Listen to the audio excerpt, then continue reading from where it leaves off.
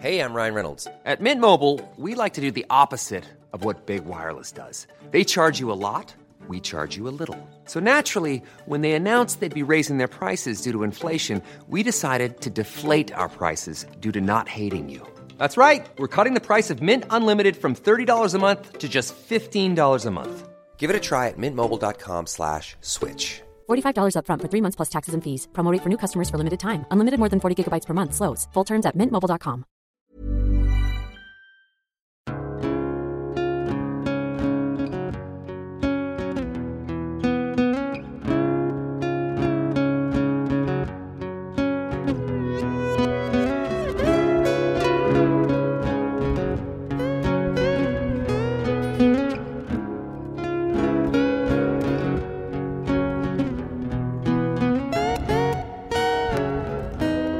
Hello and welcome to episode 6 of Hunting Seasons, a podcast about two friends catching up on notable television shows one season at a time. I'm Damask Leary. And I'm Broderick Gordis. And today we'll be discussing season 1 of the first show in our rewatch category, Avatar: The Last Airbender. Yay! Yay! How are you, Brad? Excited Yay, to me talk too. about one of my favourite shows ever. It was so much fun to rewatch this show, and it was so easy to watch, Yes. which is nice.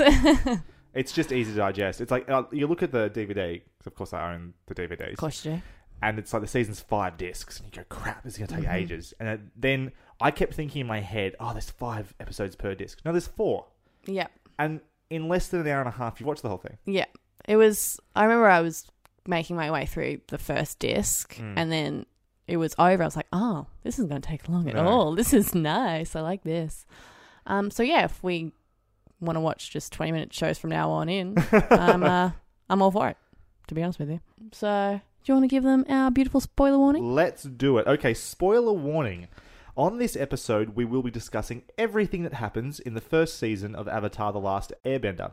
However, we will not be spoiling anything from future seasons, not because we haven't seen them, because we have, because we don't want to spoil your little ears. That's right. If you have not yet watched the first season of Avatar, pause the podcast, go watch it, and I mean it. You have to Go watch it. Watch it. And then come back and join us.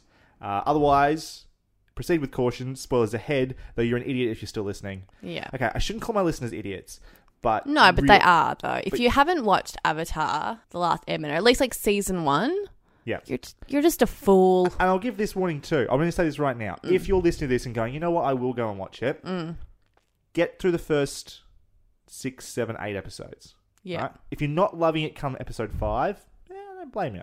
You know, it Right. starts off with a particular tone. It takes a little while to really build the momentum Yeah. and hook you in, like some shows do. We've talked about this in the past. Yeah, the first time I watched it, it took me a little while, but once, I you hit this got point past at that the, threshold. at the end of disc 2, I would say on the DVDs, and you're just like, okay, I'm in. Yeah. It's got me. So Yeah. do that. Anyway, let's talk a little bit about Avatar: The Last Airbender, a show that originally was called The Legend of Aang, or at least that's how the titles show up on some of the DVDs in the box set. I have Really? no idea why. I've been meaning to look that up. I'm a terrible host. I will do that for the next show. Is it? Maybe it's called The Legend of Aang in a couple of other countries. Maybe that's because we it. share our DVD region with a few other countries. With Europe, that could be part of it. That's a good point. Oh, do we share it with Europe? I thought it was with PAL. Southeast Asia. PAL, I'm pretty sure, you could be right. I think I'm right. Anyway, Just constantly proving we know nothing. Avatar: The Last Airbender is a 3-season original animated fantasy series that first aired on Nickelodeon on February 21, 2005, created by Michael Dante DiMartino and Brian Konietzko, who I will forever, from here on, call Bryke, affectionately. that's what the fans call them. That's what the right? fans call them. As a pair, they are known as Bryke. As a collective. To the fan community, to the Yeah. Reddit community, as one of them, who had worked on such animated series as Family Guy and King of the Hill in the past. Very, very different shows tonally. Yeah. Classic type, well, not classic necessarily, but sitcom comedy shows. The show stars Zach Tyler, Mae Whitman. Her? No. It's like, her? Who, if you don't know, plays Anne. Is it Anne? I've actually forgotten her name. Anne. It's got to be Anne. It is Anne. Yeah. Egg in Arrested Development. Jack DeCina and Dante Basco, who played Rufio, an actor who just disappeared. He was a star, bright shining star Yeah. back in Hook. and then just disappeared into the night. I'll never forget Rufio's He's been doing death. voice acting for a while, though, hasn't he? I don't know. He's okay. Truth be told, Yeah. he's not even that good a voice actor. He's not that great a voice actor. Like there are, I don't know. He's fine in the show, but he's like his tone is angry, Right. and that's kind of all he's got. I don't think he's that good as a voice actor. Right. I love Zuko. Don't get me. Do you think that might just be the direction of Zuko, though? No, and there's a reason that it's something in season 3 that proves he's a bad voice actor. Okay. But Spoilers. it's spoilers. We can't let that inform our opinion. But it is great to see Dante Basco, Right. Rufio doing something. Because I think he's done some other Nickelodeon stuff. Is he? So it'd be interesting to hear him do a different character. You know what we should do for the next episode? What? Do some fucking research. So we can answer these questions accurately. I see like vague things in articles and stuff, and I remember like 10% of what was said, and then I just kind of blurted out in this podcast. Basically, Just really ill-informed opinions. Yeah. You're a millennial. You I am. you scroll through Yeah. it. Yeah, okay. Yeah. And Where are your sources? I've got no idea. Facebook's on Breitbart. Could be my own brain, really. Breitbart. Yeah. Let's not talk about that. And the show was generally well received in terms of viewership and critically as well. It won a couple of outstanding animated program primetime Emmys, which is pretty cool. The story of Avatar, once the original series was ended, continued into comic books and then eventually into the 4-season sequel series of The Legend of Korra in 2012, which I would also love to talk about one day. I desperately want to talk about Korra. Like, just We'll get rewatching Avatar, I would just daydream about Korra. I'm like, oh, God, that show was good. I mean, it has its problems, but... Korra definitely does. Yeah. It's a very... I mean, yeah, it's still an animated show. It's Yeah. still set in the same Yeah. universe. But it is very different in terms of what it's trying to do. Its Yeah. story and structure is totally different. I just think For better and for Korra worse. will always have a special place in my heart. I controversially can't, to people who love the shows, who all tend to have a favourite, I can't split them. Yeah, right. I love them equally because they're different. Right. If Korra was trying to be Avatar, I think I would probably make Avatar my favourite. But Yeah. Korra isn't trying to be Avatar. It's trying to be something very different, tell a very different story. That's true. And therefore I love it. I just can't get past it. Fair enough. Damask, would you like to give us a brief rundown of the story of Season 1 of Avatar The Last Airbender? I'll give you a rundown. I don't know how brief it'll be, but let's see how we go. Long ago, the 4 nations lived together in harmony. Then everything changed when the Fire Nation attacked. Only the Avatar, master of all 4 elements, could stop them. But when the world needed him most, he vanished. And so the show begins. We meet Katara and Sokka, 2 siblings belonging to the Southern Water Tribe. They bicker and banter as siblings do until, thanks to Katara's water-bending ability, the Avatar, a young boy named Aang, is discovered in a big ball of ice along with his flying bison, Appa. Having been getting some serious beauty sleep for 100 years, Aang is shocked to learn about the Great War that has lasted a century.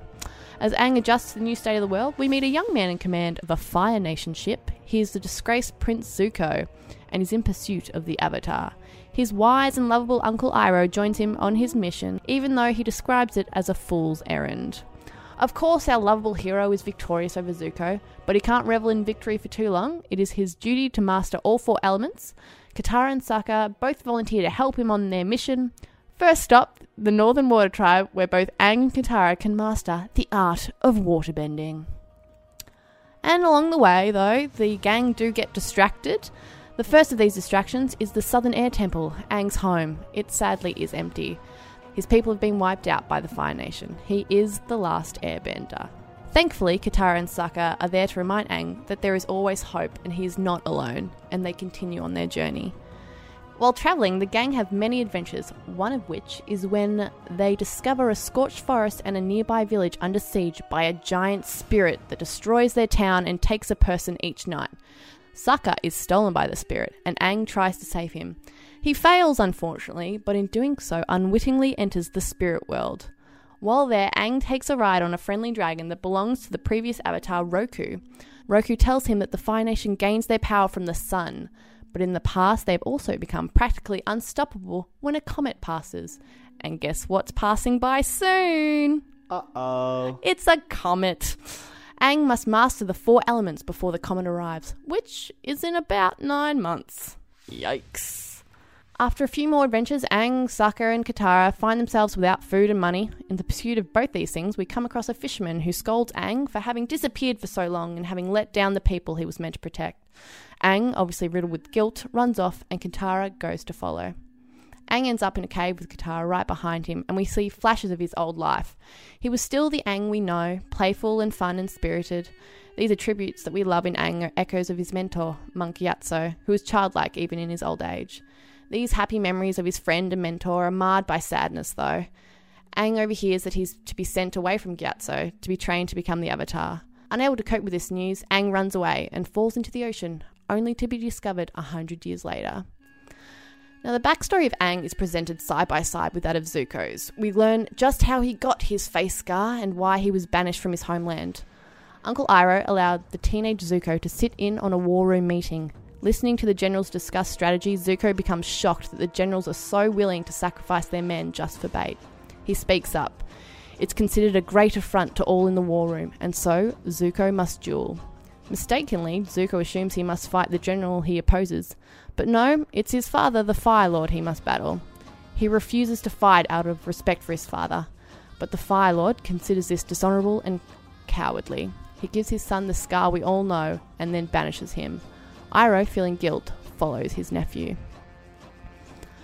After a storm, both Sokka and Katara fall ill and Aang sets off to find some medicine. However, he is captured and imprisoned by Admiral Zhao, a high-ranking officer in the Fire Nation. Zuko, of course, is not happy with this, as Aang is his key to ever being able to go home again. As Aang waits helplessly in his cell, a mysterious stranger wearing a blue mask infiltrates the prison.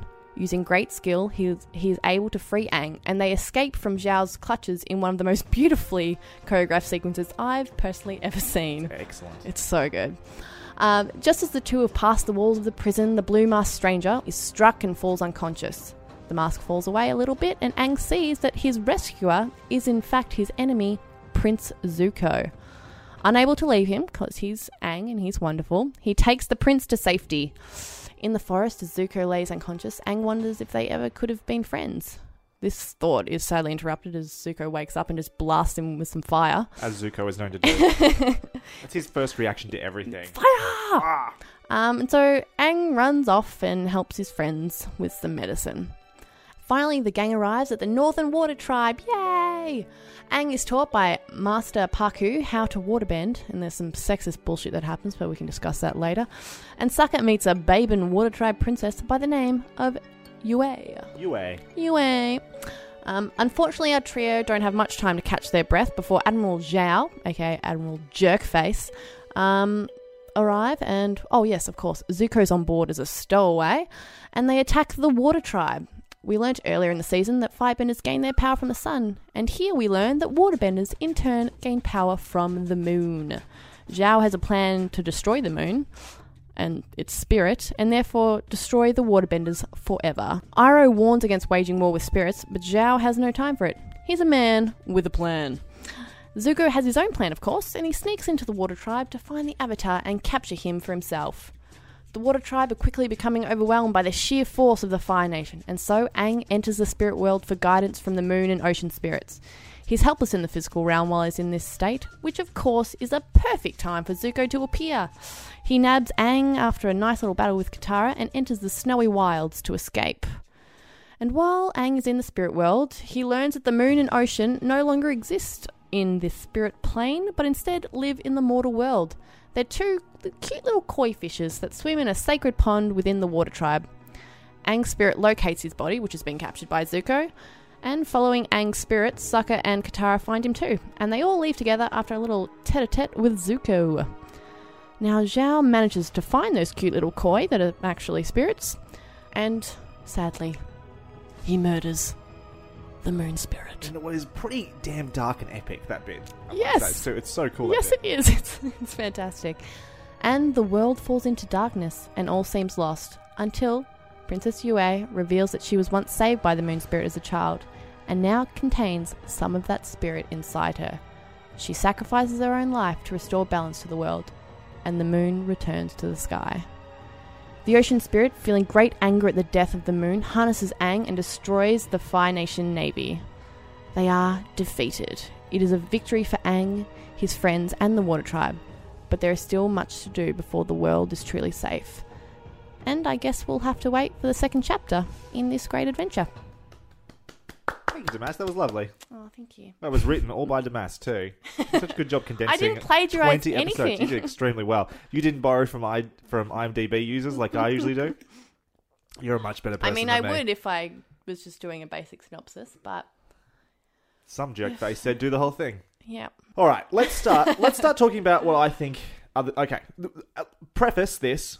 I freaking love this show to bits. Mm-hmm. There are definitely things that aren't perfect about it. I have criticisms to be sure. Yes. And we'll get to those. I've got a whole section that's just criticisms, right? Mm-hmm. But let's start just talking about what I think is so great about this show and why I recommend it to everybody. Great. Why I hold it up there with like Star Wars and Harry Potter. Mm-hmm. Let's start with the world building. Yes. Just the world of Avatar: The Last Airbender. The premise at the start, that little bit that Katara says, the bit that you read out before, like earth, fire, air, water, not in that order, I've stuffed that up, but it talks about that, talks about the history of the Fire Nation and the Avatar and stuff like that. And that's a great starting point, you know. It's such a simple concept, the idea the world is sort of divided into these 4 nations, that there are these people who have talents, this ability to bend, which essentially just means manipulate through martial arts, I might add. Yeah. 4 distinct martial arts. Yeah. The 4 elements. And then from there, though, it just keeps expanding outward. And every time, like, one of the things I love about the show is, though, it has this serialized story, which you can see by you going through the synopsis there before. But it's also very episodic, and there are episodes that are very self-contained. But I feel like every time we do one of those episodes, even if it doesn't add to the direct plot, it is filling out a little bit more of this world. Yeah. We learn a little bit more about the Water Tribe. We learn a little bit more about the Earth Kingdom. We learn a little bit more about the Air Nomads or whatever it might be. And I just find it incredible. I love the world so much. It does it is able to do what Star Wars is able to do when it talks about the Force. You know what I mean? Yeah. Like, I find bending so actually better than I've got a whole section on why this is better than Star Wars 2. But it's like I don't know. I find the world is so detailed and so well thought out. The limitations are generally fairly well. Sometimes you look at things and go, "Well, that person's OP," or that thing is really overpowered, or whatever. But generally, I think the limits of the world and the rules of the world are really well explained and fairly consistent. It's like similar to how I feel about magic and Harry Potter. Yeah. Well, I think one of the things that I usually find is a great mark of world building is if after I've watched something and I step away from it and I feel that childlike giddiness because I want to be a waterbender, right? Or after watching Force Awakens, I want to be a Jedi, right? Or after watching Harry Potter, I want to go to Hogwarts or reading Harry Potter more so, but because the world is so detailed, I see it and I can see myself in that world. Exactly. And Avatar does that beautifully. Absolutely. And exactly the same way. Yeah. Yeah. You wonder if would I be a Jedi or would I be a Sith? What colour would my lightsaber be? Exactly. You know, what would my wand be? What house would I be sorted to? I remember after you first told me to watch this show and I was like, what kind of bender do you reckon you'd be? And then we were talking about it, and I would definitely be a waterbender. I know that. I'm an earthbender for sure. Yeah. And not from the first season too. The first season, actually, earthbenders get a little underserved, I think. Yeah. But you get through second season, you go, oh yeah, earthbender for sure. Yes. So that is one thing I love. And that's just a good starting point. Just the world it sets up for the show is just beautifully detailed and really well constructed. I love that. The characters aren't necessarily all that amazing. They're not all that unique necessarily. There are plenty of archetypes in here. Yes, absolutely. Aang, our main character, our airbender monk, the Avatar, is a real goody two-shoes.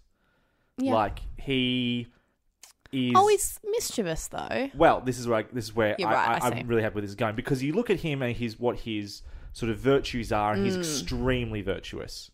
He's righteous. Extremely, right? He would be not lawful good, not neutral good, not cater good. So I guess he'd probably be neutral good, I think, is where you'd put him. He's very like Superman type of character in terms of his virtues, but he's also very flawed. He's a kid and can be very childish at times. He's very mischievous, very joking, can be lazy at times, can even be petty at times. Yeah. Has is a little bit weak to vanity as well sometimes. Yeah. He really likes attention. Yes. And sometimes gets sucked into, like, is seduced by the fame of being the Avatar as well. And that's why having a child protagonist is so good. There's so much to go from there. Because flaws are not perhaps as big or as detrimental as they might be in adult characters. They're smaller things, and you can see how they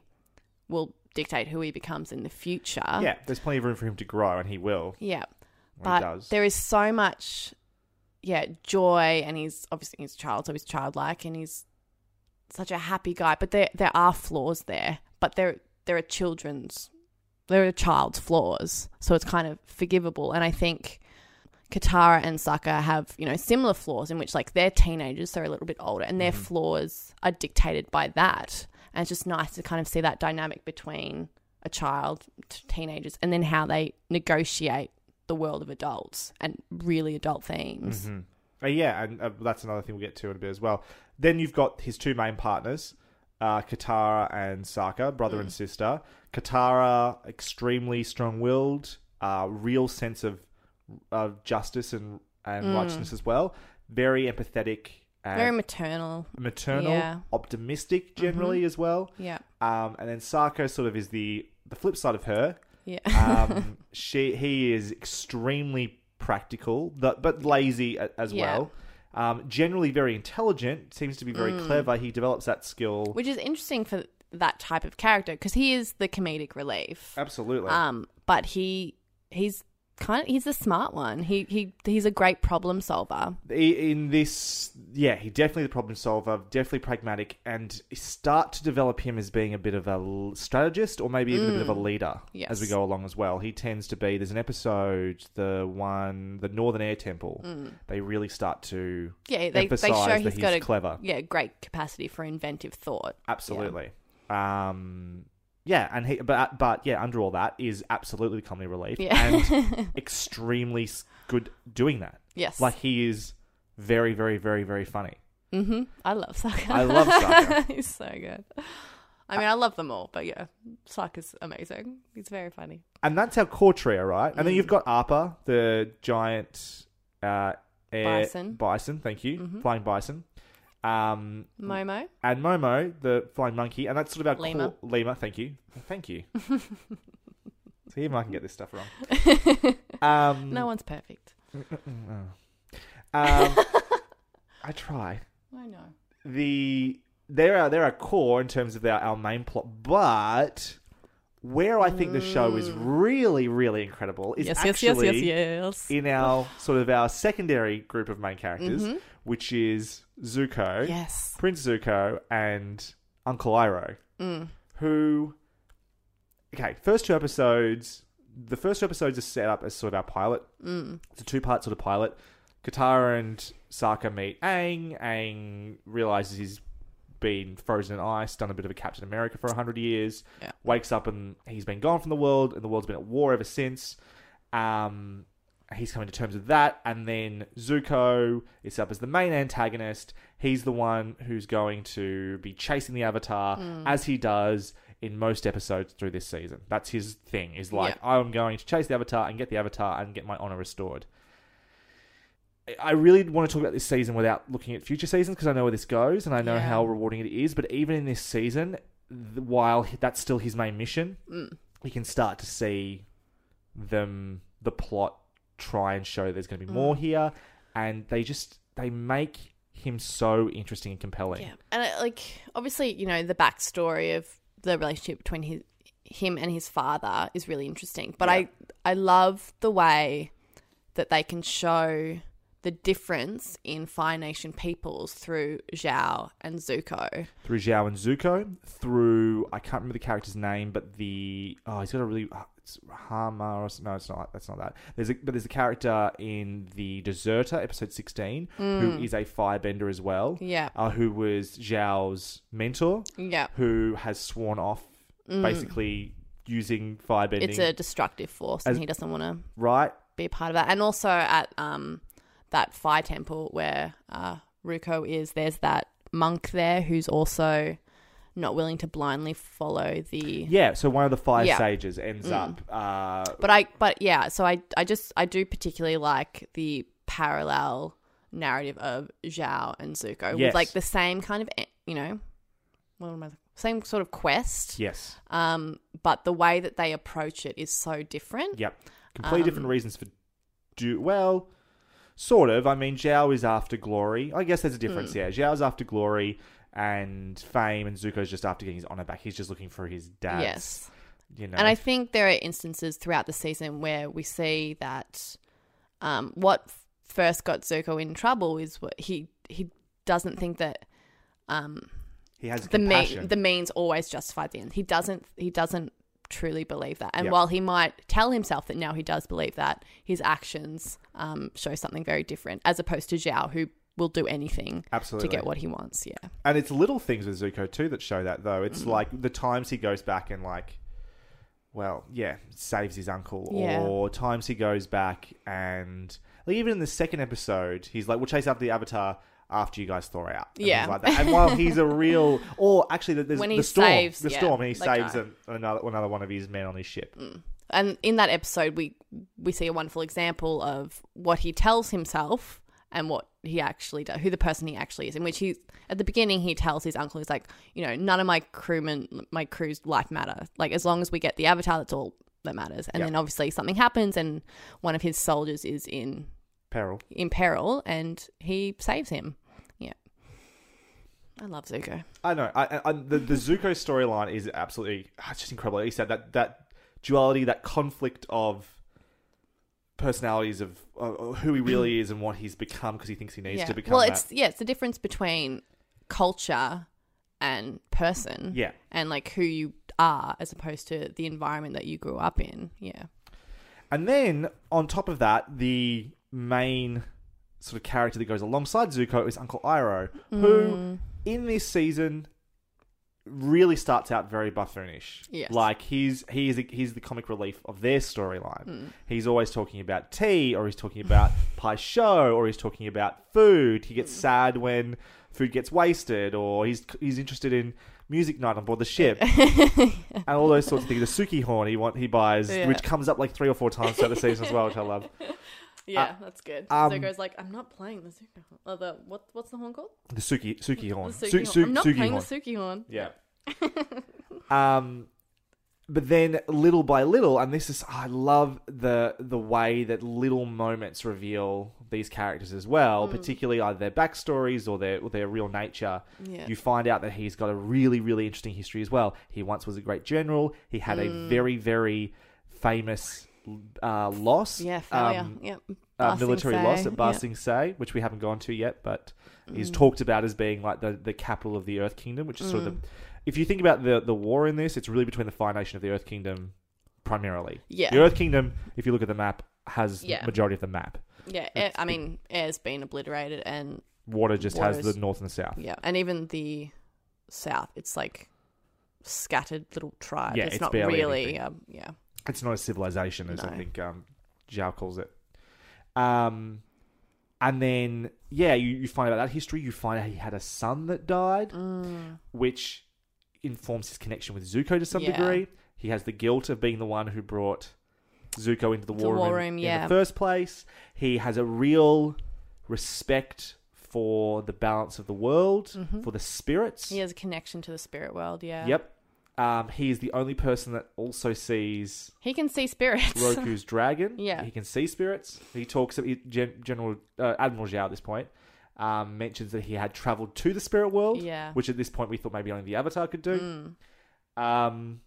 There is so much going on with that character. He starts out as such a clown, and even by the end of season 1, you are intrigued to know more about it, and you feel a real connection and his ongoing struggle to make sure that Zuko doesn't completely, Yeah. become someone he shouldn't be. It just amazes me with, quite a few, main players in this story that I can't really think of a misstep for any of them. In terms of where they go with those characters? Of authenticity of character, where like everything makes sense. Yep. Everything is put out for you to see, or well, what you need to see so that it does make sense. Like I can't commend the writers enough for amazingly being able to balance this really cute, charming sense of humor, some really dark storylines, really like diverse characters with. Oh, sure, yeah. It's just incredible what they're able to achieve in a children's cartoon. That's the point I wanted to make next. The thing that's really important to remember is this is a Nickelodeon cartoon. It is an American anime show. This is, and sometimes like anime, if you know anything about anime can be quite adult and quite, quite deep and, it's complex and those sorts of things. Yeah. And this gets talked about being anime sometimes because it's very Asian inspired.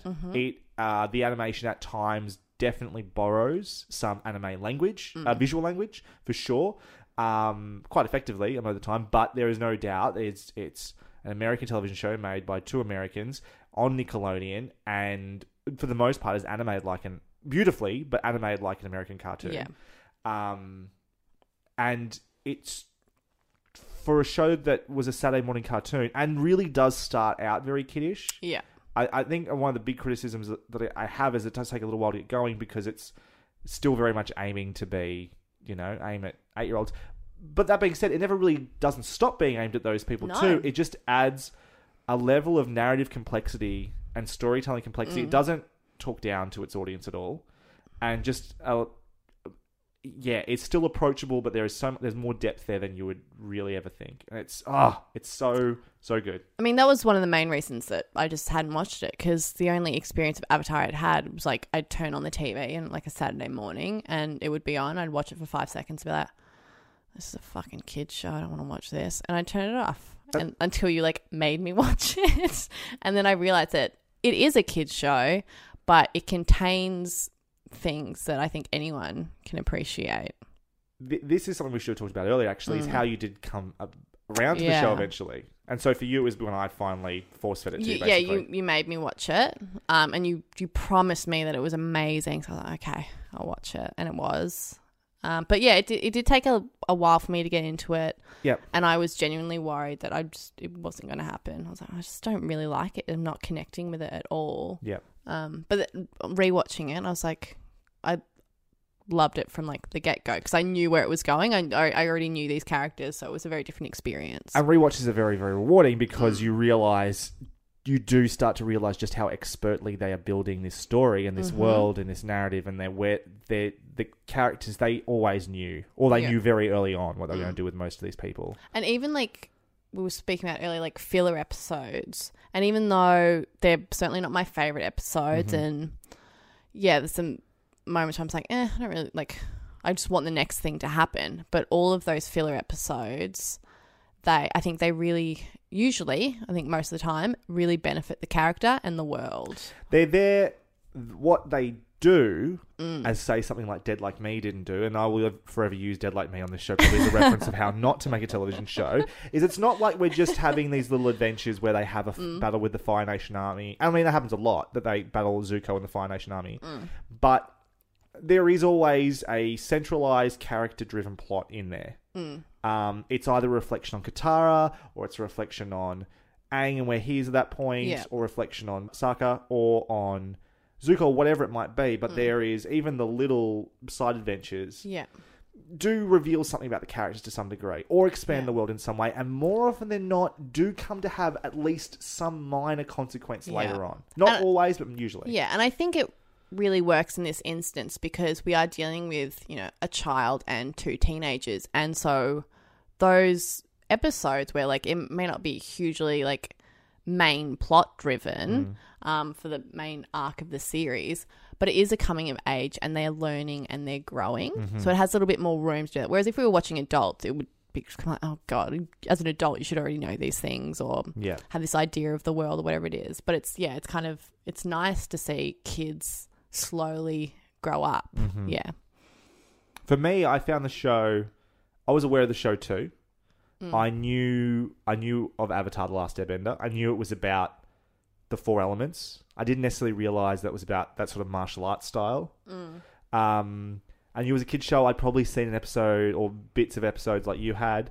it was a podcast, actually, I'm pretty sure. I think what happened was I was listening to a podcast and they reviewed the movie. As in the M. Night Shyamalan travesty of a film, live action film based on the first season of the show. And the reviewers, one or two of them had watched the show. Yeah, right. And were so heartbroken by how bad it was. And couldn't stress enough That's how really much they loved sad. it. Yeah. Yeah. But they couldn't stress enough. It's just like, people are going to see this movie and get the wrong idea about this show. Yeah. Because everyone should watch it. It is excellent. And I was like, I should really give this show a go. And I consumed it. And it did take me, like, those 6, 7, 8 episodes to really get into it. Yeah. But then the show was well and truly out by then, all 3 seasons. And I just, like, in a week, I watched the whole thing. Yeah. I never looked back. And not long after Korra was announced, I got really excited. Yeah. It was amazing. Well, one of the things you sort of started to talk about there was the storytelling. I think one of the things that's worth talking about as well in this show is that it has a really, really, really good visual language. And it helps that it's animated. But sometimes animated shows don't use that visual language. It's easy for something like... So previously these guys worked on Family Guy and King of the Hill. Yeah. Which shocked me when I found that out. I was like, oh, that's a very different... Completely different type of show. And I think about those shows, and I don't know King of the Hill that well, and I've watched, a good, reasonable amount of Family Guy, but never loved it. But apart from their special episodes, they tend to have a really pretty straightforward visual language. It is, it's almost like a sitcom. It's like shot like it's on a stage almost. Like it's not that interesting exactly visually. What it is for both those shows, yeah. Right, and that's how I think of both those shows. This takes full advantage of what it's doing. From an action point of view, which I'll get to in a bit. But for a kid's show, it's surprising how subtle it can be sometimes. There's a moment in the second last episode, the Siege of the Water Siege of the North, part 1, where Sokka and Yui has stated that she can't see Sokka anymore, and he's very upset by this. And then in a moment of rebellion and despair, he puts his hands up for a secret, potentially suicidal mission. Yeah. And walks up to get the mark put on his face, and Yue's standing there doing her royal thing and just being stoic. And he gets the mark, and then he walks away and turns back to look at her. And they don't say anything. No one says anything. Yeah. But they look at each other, and you can see the anguish in her face, and you can see the disappointment in his face, and it's just like, it's all there. Yeah. And nothing else needs to be said. And I love that the show is sophisticated enough to do that. I don't know. It's really, really beautifully put together like that. I mean... And even things like, towards the end, the epic nature of it. When the moon spirit gets captured by Admiral Zhao, and everything goes red. It's so ominous and dark. And then when, the moon spirit dies... He's killed. And it goes... Everything is black and white, except for when they're using the elements. It's so cool. Right. And so the ocean spirit has and this it works blue glow so to well. it. Yeah. And the fire... Yeah, and it's not... But the thing... What I love as well is it's not just the fire that glows red when the firebenders are using fire. It illuminates what's around them. So if your character's there, all of a sudden their black and white robes become whatever colours they should be. And it's... So cool. It's so simple, but so powerful. And you feel the weight of what's happened because of the way they choose to use They literally, drained the life out of the world they'd created, just visually. It was, it's so smart. It's so... such a smart show. Yes, it is. Yeah. And beautiful and, everything about it. It's amazing. I love it. I'll say that a million times still, but I do. And then the action. And it is heavily inspired by martial arts, and they obviously pay real attention to that. They have martial arts supervisors and choreographers on the show to help them do that sort of stuff. But when the show first starts off, it's really just people throwing water at each other and throwing fire at each other. And then they might pick up a rock, and they might throw a rock at each other. Or... Aang does the air thing and people get blown away. But as it goes along... It evolves. It really evolves. And it starts to get really clever. It builds out these power sets in different ways. Katara and Waterbender start to be able to freeze things. Yeah. Which I love. Well, the first time I saw Katara freeze something, I was like, what? It was really cool. And they just build and build and build and build on this. And the set pieces not always amazing, but there are some real winners in there. You mentioned the one during the Blue Spirit, I think it's called. Yeah, the Blue Spirit. So generally when I'm watching an action sequence, I'm checked out. I'm not really engaged in what's happening. I'm just waiting for the action sequence to be over until like I can get some more character work happening.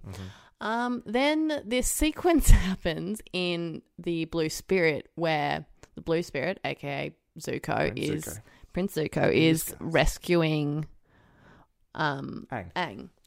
Is rescuing Aang. And he's doing it, by the way, not out of his own heart, because no. He wants Aang. Admiral Zhao has him. He doesn't want him to have. He wants the Avatar. Yeah. So they're escaping, and that sequence, my jaw was on the ground. I was just so engaged. It was beautiful. It was inventive. I loved it. It's so clever the way they use. And I don't think I've ever loved an action sequence, but I loved that. It was amazing. It's just so fun and adventurous and clever. They're using the ladders as like I had stilts. Well, that's the thing. Not only like did they use the ladders as stilts, but even the way the Fire Nation used the ladders. Yeah. I've never seen anything like that before. They sort of run up the wall with them. It's so cool. It's very, very cool. And so there's like wonderful things like that generally I'm not engaged with, but they managed to do it. It was also, I also had a similar moment when they finally arrive at the Northern Water Tribe, and they like open up the Water Tribe or the city, and the methods that the waterbenders use to like create walls and then to create like doors, like it opens up, and it was stunning. I was like, I want to go there. That is the most beautiful city I've ever seen. And water bending, it looks like an art form. And so you want to do it. It's so good. It's interesting too. I think you can see the show evolving its visual language goes along as well. Early on, there is an episode called The King of Omashu, where they go to an Earth Kingdom city. Yes. And similarly, it's meant to be quite impressive, and they sort of show this like stacked city, sort of like Minas Tirith type city. And when they at the start there are guards and they open up the walls to let them in, it's like impressive earthbending. And then there's this moment that always sticks in my brain as being like a part where they got it wrong, right? Where they would have looked at it later on and gone, "We can't ever do that again. That's not how this works." Where a guard puts them into a cell. And he does his thing where he like stamps the ground and the wall comes down and lets them in like it normally would. Like the earthbenders do all the time. Yeah. But for some reason, this is such a stupid little detail, by the way. It shows my neuroses for these things. Yeah. It's not a clean door. It's like jaggedy. And it's like, well, no, a capable earthbender who would be in the guard at Omashu, it would be like a block. It would shift down. It would be like every other one was. But they were still figuring this stuff out. They weren't sure what earthbending should look like yet. It's probably one of the first times we actually see earthbending. I think it is the first time we actually see earthbending in the entire show. And they're still figuring that out. But then you can see them learn those lessons and then apply them to what they do when they get to the Northern Water Tribe. And it's they've like gone, we can learn from this and fix it. Like I love seeing that happen, and it all works. Can I just say in that episode, that episode made me laugh, I think, more than any other. The King of Omashu? Yeah. It's quite a funny episode. You like Boomy. You love Boomy. I love Boomy. He gets me, man. He gets me. It's the comedy writing in this show is incredible because they have to keep it so clean. And because a lot of it is slapstick, and I'm not a huge fan of slapstick, but their execution and their timing, and a lot of the voice actors nail it every time. Visual language, though. Yes, it knows how to use its frames. It knows how to... And timing. Which is a big part of animation, too. Like, I don't know a huge amount about it. I've never really done it beyond trying to make a ball bounce or something like that. I don't know. I've tried and gone, no, this isn't for me. I can't do this. I'm not patient enough for this. But like I'm a very big Pixar fan as well. I love animation as an art form. I quite like anime and like Miyazaki and stuff like that. And so I kind of understand the concept behind it. And timing is really important because timing, your keyframes and when things move and when they don't really is the difference between something feeling alive and feeling like it's a drawing, basically. But that timing is also reflected in its comedy. And I think you were talking about a moment in the Fortune Teller episode.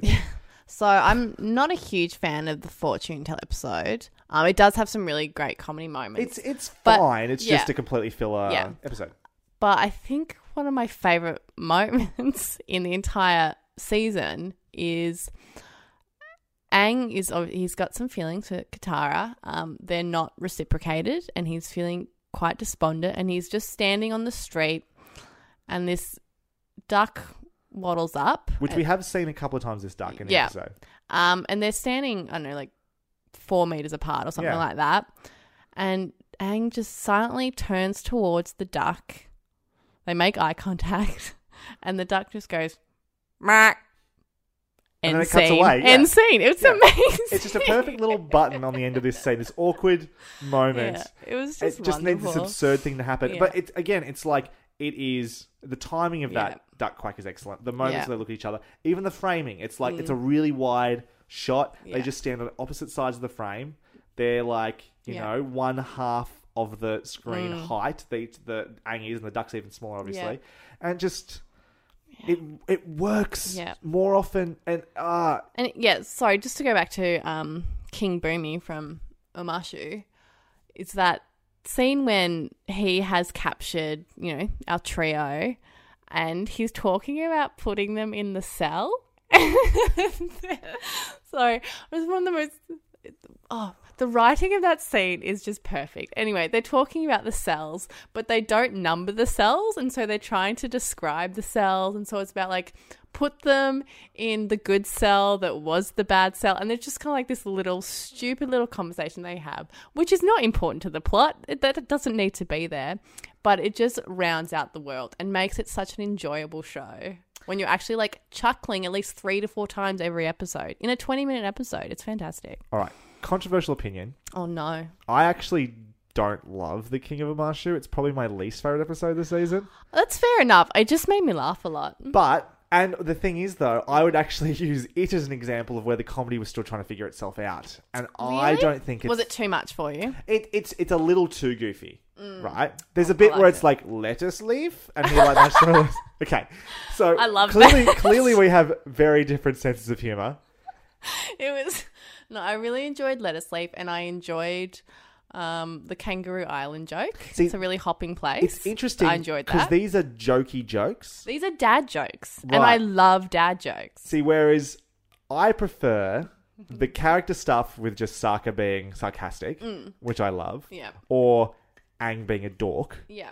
or no, that's not even in this season. That's something else later in the season. But like, or sometimes sometimes no, Zuko? Sokka right. will try and do a bit of a dad joke, but he Yeah. laughs at his own joke as Yeah. well, which is the funny bit. It's Yeah. like that he thinks it's funny.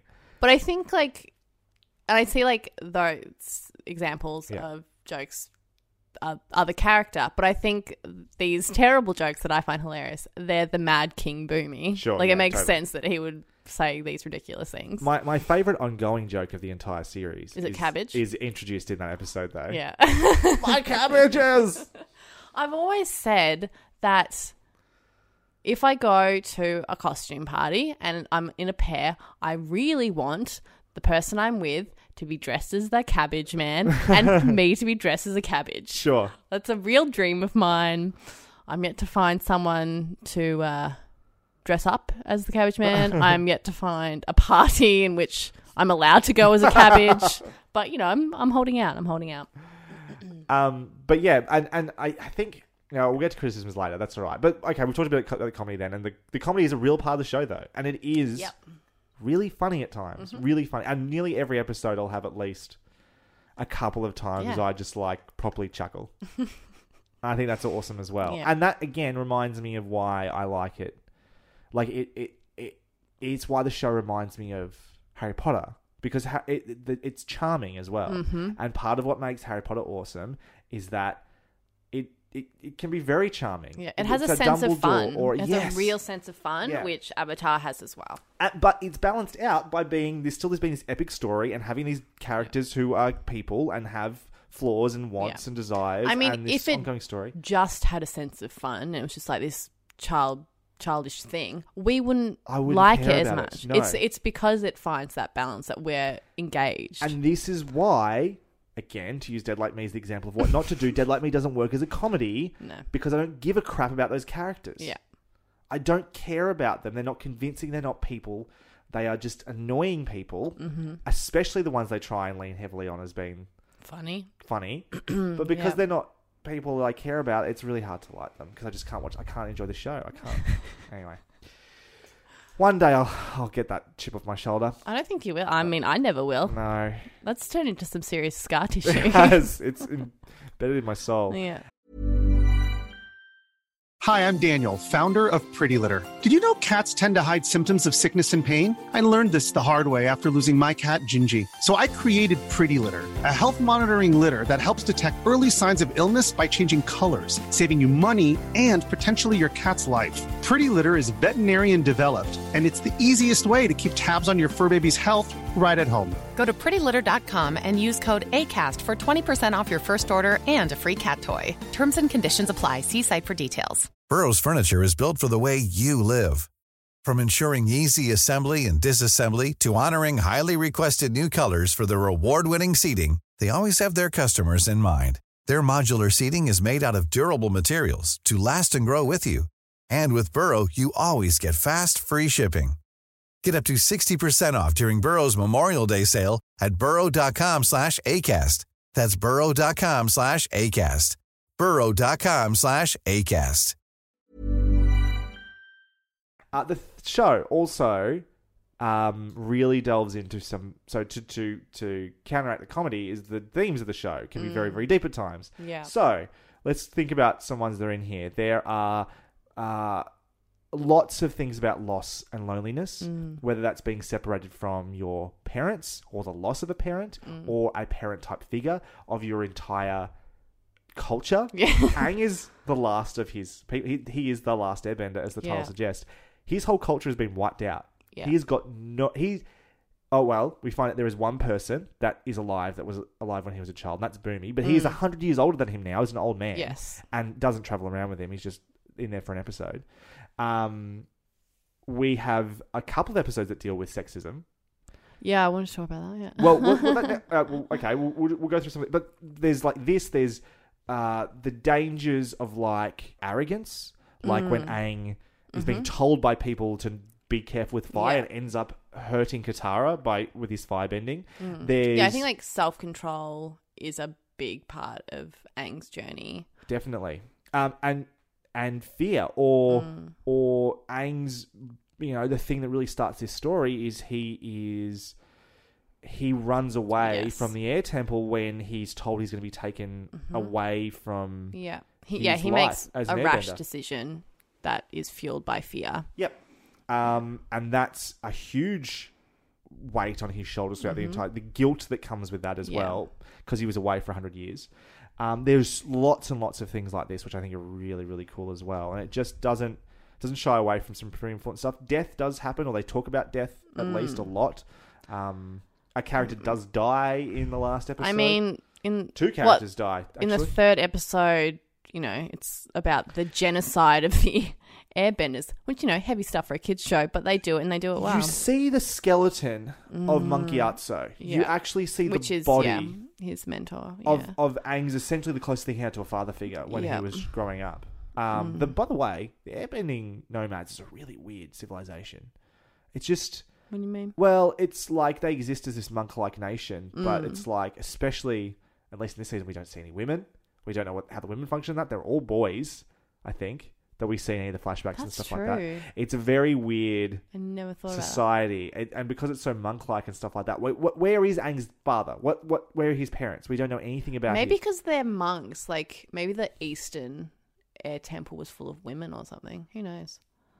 That might actually be true. That might actually be a detail I've forgotten. Something like that.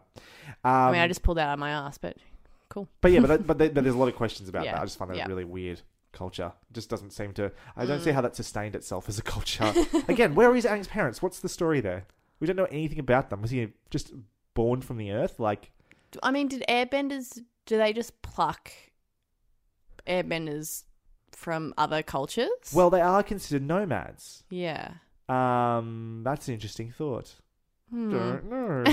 We'll look into that. I mean, it's kind of like, the Dalai Lama and all the other lamas in which they just take children from like families because they believe they've been reincarnated or whatever. So maybe it's something along those lines. And just generally, I think in this show as well, they really do a good job of blurring good and evil. There are very few characters who are definitively, or even like powers in the world that are definitively good or bad. So the Fire Nation is obviously bad, but there are good people inside the Fire Nation as well, without a doubt. Yeah. The Earth Benders are generally considered to be, or the Earth Nation is generally considered to be good, but there are not so good people in there as well. You think of Jet as a good example of someone who's fighting against the Fire Nation, but is doing so at the cost of civilians. He's robbing from the poor and all these sorts of things. I think it's really amazingly cool and complex, and it's one of the reasons I bought as a present for my niece the entire series, because I was like, this is an awesome show with great characters and some really good role models for women, I think, in there as well. I think Katara is excellent. There's future seasons, other characters as well that are also good for that, but that's a different story. Yeah. I mean, it's nice to know that both this show and Korra, I can just like show to my kids in the future. I don't have kids, but who knows what'll happen. But like show any child and it's fine, and it completely aligns with my values as a person, and I can confidently like give it to them. Like, this is just, one, it's a good show, so I'm teaching you what good shows are. Absolutely. And two, it's got the stuff in it that I agree with. I'm jealous of kids that got to grow up with Avatar. Yeah. I am. I mean, I'm not, because I got Harry Potter, so screw us all, but... Yeah, we did get Harry Potter. That's awesome. We're amazing. We're the lucky ones. Yeah. You want to talk about the sexist or sexism and the way it's talked? Well, I just had a question about sexism. Sure. Is it just a water tribe thing? Yeah, it's a good question. Because we open up with Sokka. Yeah, sorry. We open up with Sokka just saying some really sexist things to his sister about how... in the first scene. About how girls are just useless. And that kind of continues on when he meets the warriors of Kyoshi. The Kyoshi warriors. Yeah. And he's super sexist then. And then we go to the Northern Water Tribe and they have institutionalized sexism there. Yes. So I was just like... Obviously, like, Sokka doesn't have TV, doesn't have books. He clearly learnt those sexist ideals from somewhere. Yeah. I'm just kind of assuming that water tribes are sexist civilizations or communities. You might be right, yeah. I mean, are they more sexist than the airbenders who just don't seem to have any women around? They don't even...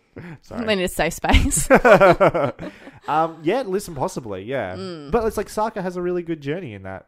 Yeah, which I think is that. really good. And it's important thing to discuss. If just because you have sexist ideas doesn't make you a bad person. You're just ignorant. Yeah.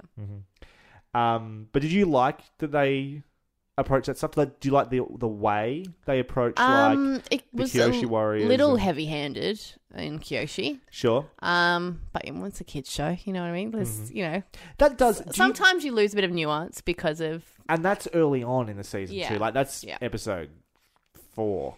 Episode 4. So that's like they're still figuring out exactly what the show is. It's still its most kiddie at this stage.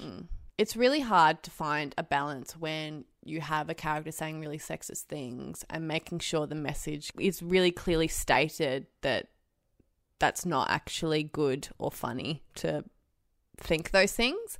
Whereas sometimes because Sokka is so funny, that gets lost a little bit. Sure. But generally I really like what they're doing with it. I think it's, like I said, it's important to discuss it, and I think they're at least, trying to do that. Does it help that Sokka is a bit of a clown?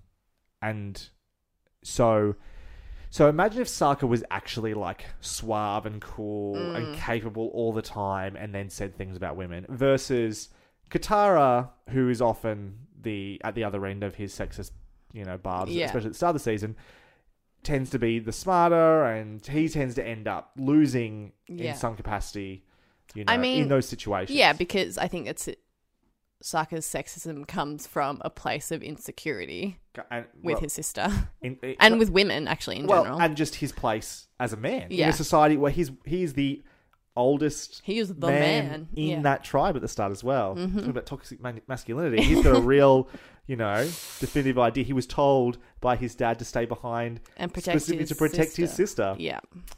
So yeah, he's got a real specific role in mind. Which is bizarre because he was like 13 or something when his dad left. And his sister is a waterbender, it seems. Yeah. Yeah, they are just a sexist society. Yeah, I think it would be spoilers to talk about why that's actually probably... watching it this time around, I was like, oh, that actually is informed by a particular reason. Right. I don't remember what that reason is. She's the last waterbender in that tribe. She's the last waterbender of the Southern Water Tribe. She's very important. Right. Yes. She's actually a secret. Yeah. No one actually knows. Actually, I've got a question about that. Sure. So, Gran came from the Northern Water the Tribe. Northern Water Tribe. She knows they don't teach women. She doesn't tell That's an awesome point. Katara at any point that, you can go, but just so you know, they might not teach you, so be prepared for that. And she just doesn't mention it at all. That's true. That's a good point. I had never thought about that. Well, there you go. was that? Thanks for that Yeah. plot hole. Thanks for ruining... The entire show's ruined to Mask. Actually, no, that I think about it, it's fucking shit. It's the worst show ever. No, she's 100 and something. I don't know. She's 80 something years old. Leave her alone. Okay, She's you're right. got- I'm sorry, Gran. She's been around other water benders her entire life. She's like... Yeah. And actually, okay, something that bothered me a little bit was, so they go to the Northern Water Tribe and they won't teach her to waterbend, even though she's dope.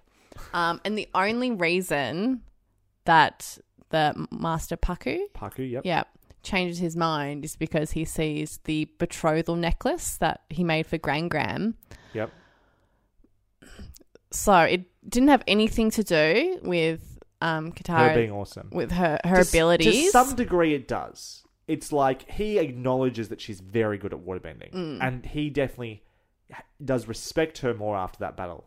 But he walks away and like, Doesn't respect her enough to teach her, but definitely respects that she is capable. Right? He respects... There's no... If you keep watching, he obviously respects power and dedication and all those sorts of things. Right? He talks about... He's really disappointed with Aang because he's not taking as seriously as Katara is later on. Like there are things about Katara that he admires, but doesn't admire, but doesn't believe those qualities belong in a woman. But the idea is that when reminded about how his true love left him because of those bullshit rules of his culture, is swayed into to change his entire outlook on life, which is pretty again, kids show. Yeah. You think he would have come to that realization when Gran left. But anyway, that's fine. Unless the theory is that, he became bitter and maybe resented women more and maybe he's doubling down on these cultural norms of women being... Then why would he change his mind when he sees the necklace? Yeah. Wouldn't that just make him even angrier? Because this is the granddaughter. This is the granddaughter who's become a very... I don't know. Left, got married, had kids, had grandkids, and now she's back and, throwing my culture in my face. How dare you? It's not the Master Paku show, all right? And also, I want to ask if Jesus. he's decided to. Sorry, I've got so This has many become questions. a freaking witch hunt. I'm sorry, I don't know all the answers. Hashtag not all Pakus. So he decides. Not all waterbenders. So he decided that he can teach Katara. Yeah.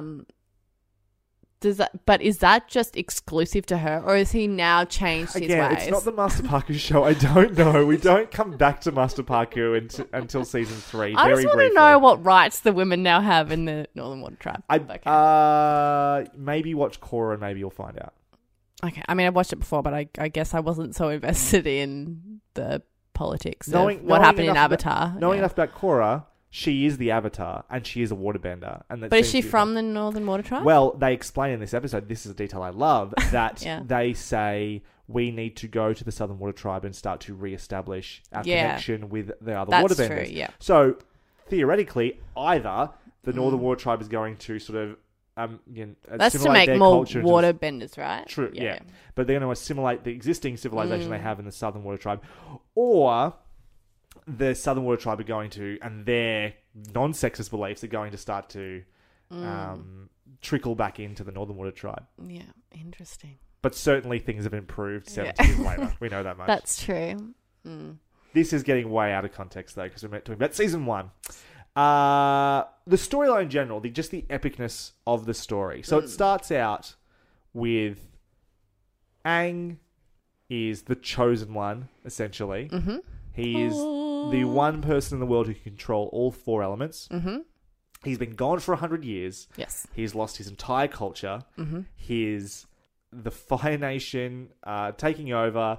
He wakes up and only knows airbending. He meets a couple of other ragtag kids, one of which can bend water, the other one which can't, and they have a quest to go and learn the rest of these elements. A couple of episodes later, we find out they have a limited time frame on how long this is going to be, because a giant comet is coming, which is going to power up the firebenders and basically make them invincible, at least temporarily, but enough to finish the war. Mm-hmm.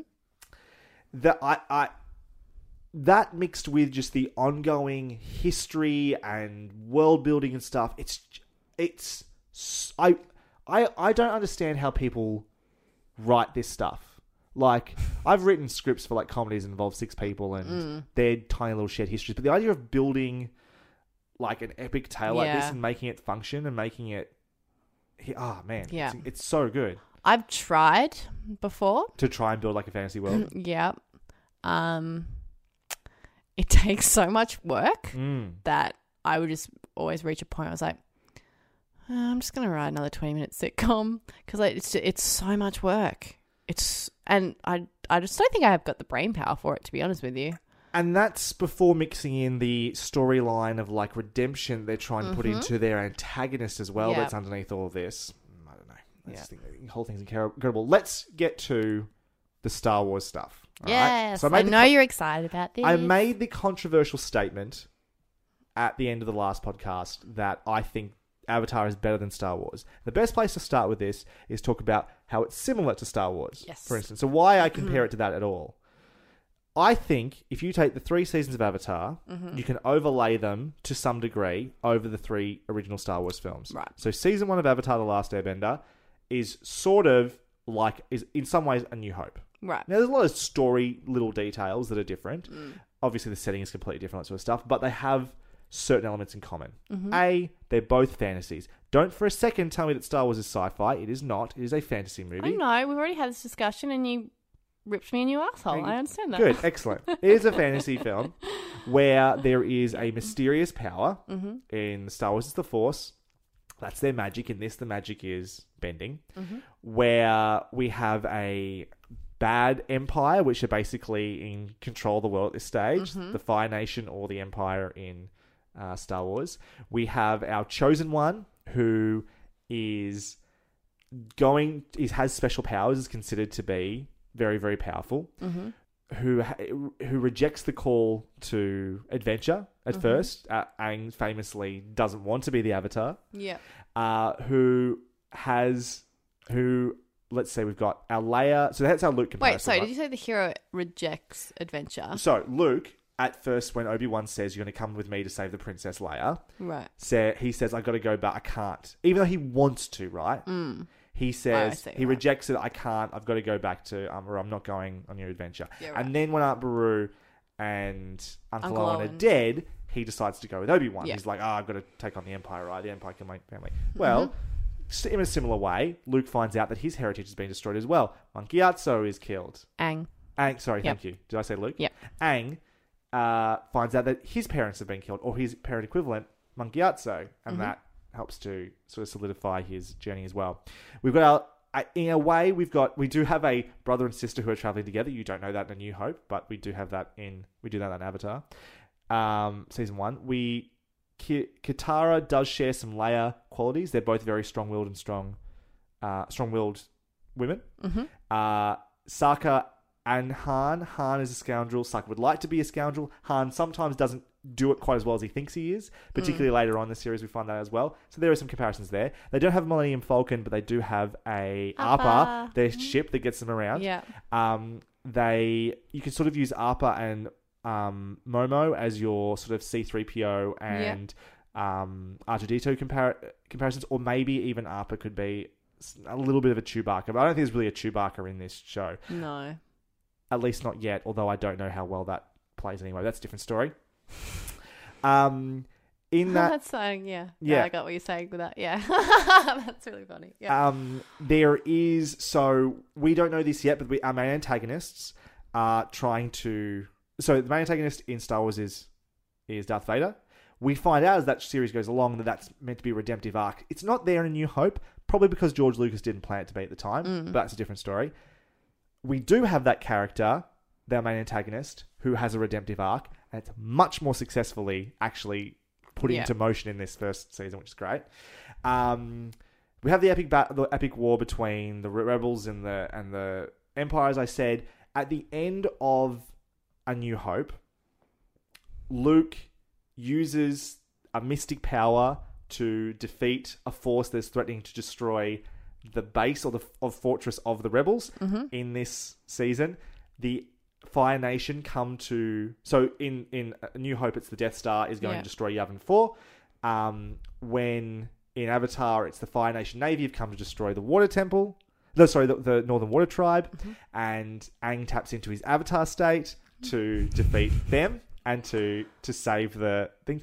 There are lots of little things there, and they both function importantly. Fire Lord is the Emperor, and the Fire Lord is the Emperor, exactly. Fire Lord Ozai, the mysterious figure in the background, he's the Emperor of the Fire Nation, essentially. The Fire Lord.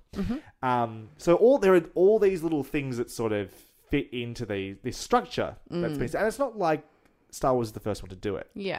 But what I love about... I think it's obvious that Avatar has taken some influence, particularly from Star Wars. I just think it does a better job of it. I think bending is more interesting and more well explained and more well understood and more inventive than the Force is. The Force is so vague, right? Yes. It's talked about in all these vague terms, and all we really know is it kind of makes you better at sword fighting and you can move things sometimes. Or do cool things like Force choke and stuff like that. And it's also in Star Wars how the bad guys have different powers to the good guys. Yeah. Which is cool too. And that exists in Avatar as well, but I think it's just bending is way more successful at being interesting it's fully realised, even from the get-go, which is different from Star Wars. Sorry, you got another point? Luke is a really whiny, unappealing character, even though he is our main protagonist. I think Aang, while he is sort of too virtuous at times, is still much more interesting and layered and complex and has a better story going on than he does. We don't have Han. Star Wars wins Han.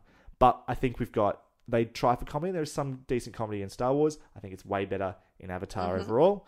The music and Han, I like and it being set in space, like the things that Star Wars has going for it. But in so many ways, I just feel like Avatar is like, if you love Star Wars, you will love Avatar, and if you like me, you might even love it more. I just find it really interesting. And they're both acting as an act one of an overall story, right? And this is very much the act one of the Avatar story as the same way that New Hope was of Star Wars. Yeah. And I think it becomes even more apparent in the second and third one. I can't wait to talk about the second season because it is such a good overlay for Empire. Well, that's the thing is it's actually quite difficult to discuss this season because we know what happens. Yeah. And so much of what I love about this show and what I really want to delve into, it's coming.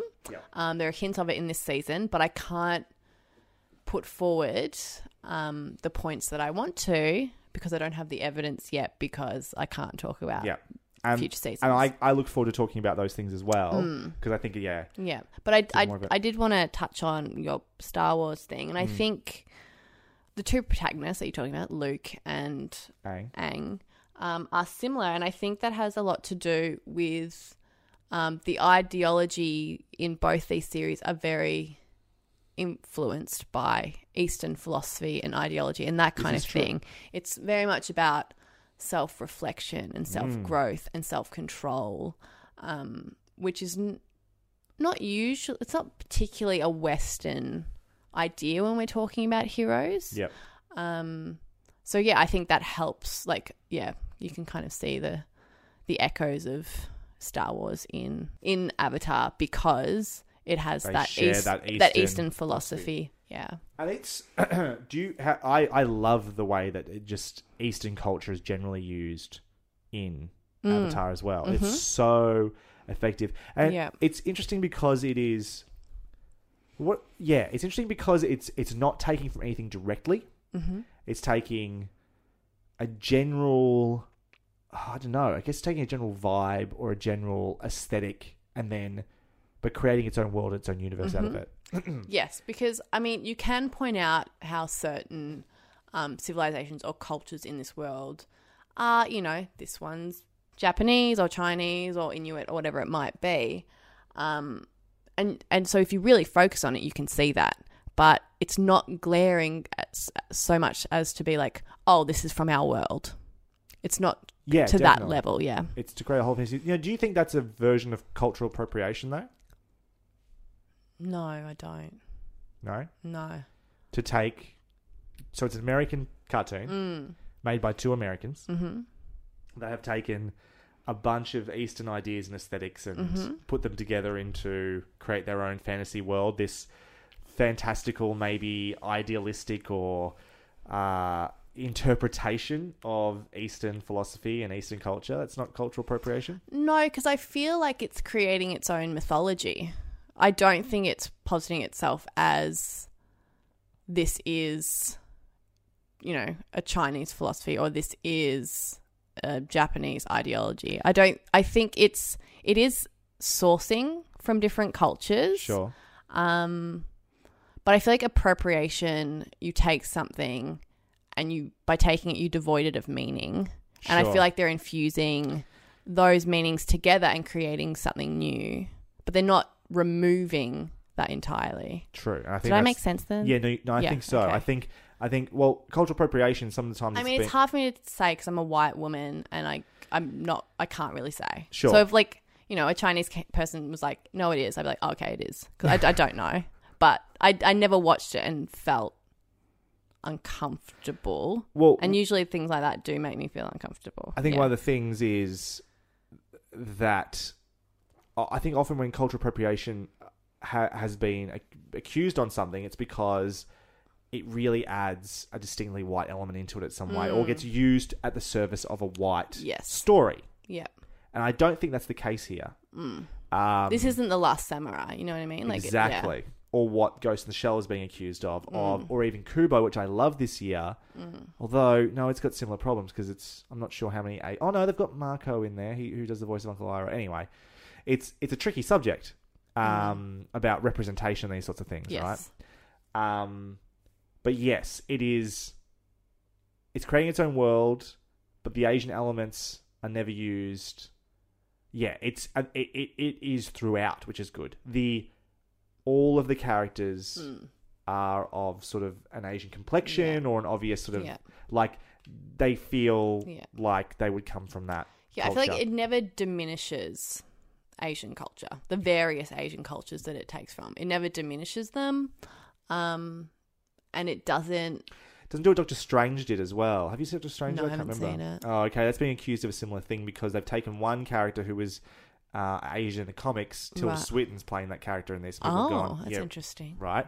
And it's another one of those stories like The Last Samurai where a white man walks in to the Eastern world. The white savior kind of bullshit, yeah. Well, but just is like he is taught something that he didn't have in his own world and then takes that with him and becomes the best at it. Yeah, exactly. The Sorcerer Supreme is what Doctor Strange ends up becoming at some stage. Don't forget there in this one, but it's where they end up going with it. And that's sort of problematic. And that's really not what's happening in this I mean, I haven't seen the live action film of Avatar, but do they have Asian... I know they've got Indian people playing the Fire Nation. There is some real criticisms about the fact that... But the Water Tribe, they're white people, right? Yeah, so when in the cartoon, they're clearly not white people.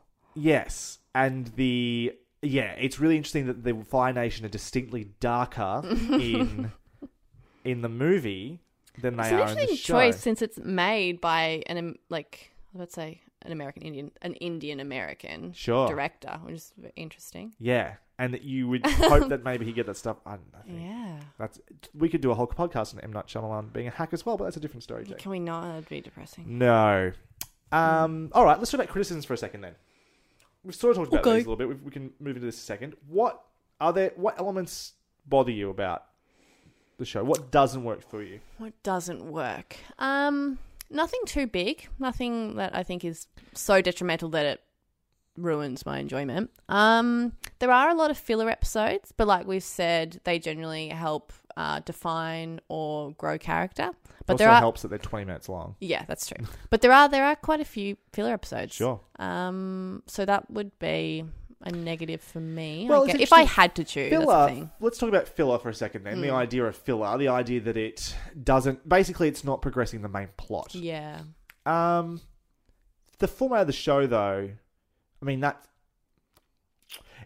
when I think of filler, I think of anime. Gets talked about filler a lot. So a filler episode in Dragon Ball Z, for instance, would be an episode where they are meant to be building up to fighting Cell or something like that, and they go and learn how to drive cars. Something like that. Like, there's an episode like that, right? Where you can feel I was having flashbacks of Dragon Ball there. Yeah. Or where it's they like do... just an episode of Goku just going, the whole time. That's a whole different sort of filler. That's padding. That's a whole different thing. This is really built into the show, though, that it's almost like it's 3 or 4 filler with quotation marks around episodes, and then we get a couple of episodes. Well, I think it's very this show is really interesting, actually, because those filler episodes they're really monster of the week episodes. Yeah, so yeah, they it's more do episodic, that, like a Buffy or something like that. So they do that really well. That's a better way of putting it. And then they have, the story that moves the plot, which Buffy does as well, and they do it really well. Yes, they do, yeah. So I think, it's more like think that. of it that way. That's a better way of putting it. And I think that is a very American television show way of doing things. Is to have an episodic. It's like Charmed or Supernatural or a Buffy or anything like that. Yeah, and, yes. A lot of the time, those filler episodes are filled with, characters that either make me laugh or I can connect with on some level. There are a few episodes where that doesn't happen. Sure. But if you're like 20 minutes long, it's fine. I usually giggle maybe once or twice. It's not a big deal. It's certainly not offensive. Yeah, no. I'm not like, groaning while I'm sitting on the couch watching it. What are your criticisms? Certainly this part of the biggest problem that the show when it starts out is it's such a kiddie tone. It really is really kiddie. It's not at that stage. You would have no idea what the show is going to become. And that's not really a criticism because, a story that starts small and gets big is there's nothing wrong with that. Yeah. But it obviously struggles a little bit at the start to figure out what its tone is. And you wonder what the cause of that is. You wonder whether that was the creators. You wonder whether that was because Nickelodeon wanted this to be a certain thing as well. Whether when they were pitching the show, it was like, this is going to be aimed at 8 to 12-year-olds. And it's going to... And but that, it does take a little while to get going because of that. I think the music in the show is generally good. It has some really strong themes. I love the Avatar theme. Yeah. Dun, na, na, na. Whenever Aang goes into the Avatar Keep state, singing. Na, na, na. I love when that kicks in. It's always quite powerful. I love there's a theme called the Avatar Love theme, which I'll talk to you about later off air about something about that. Yeah, I think I know what you're talking about. Yeah.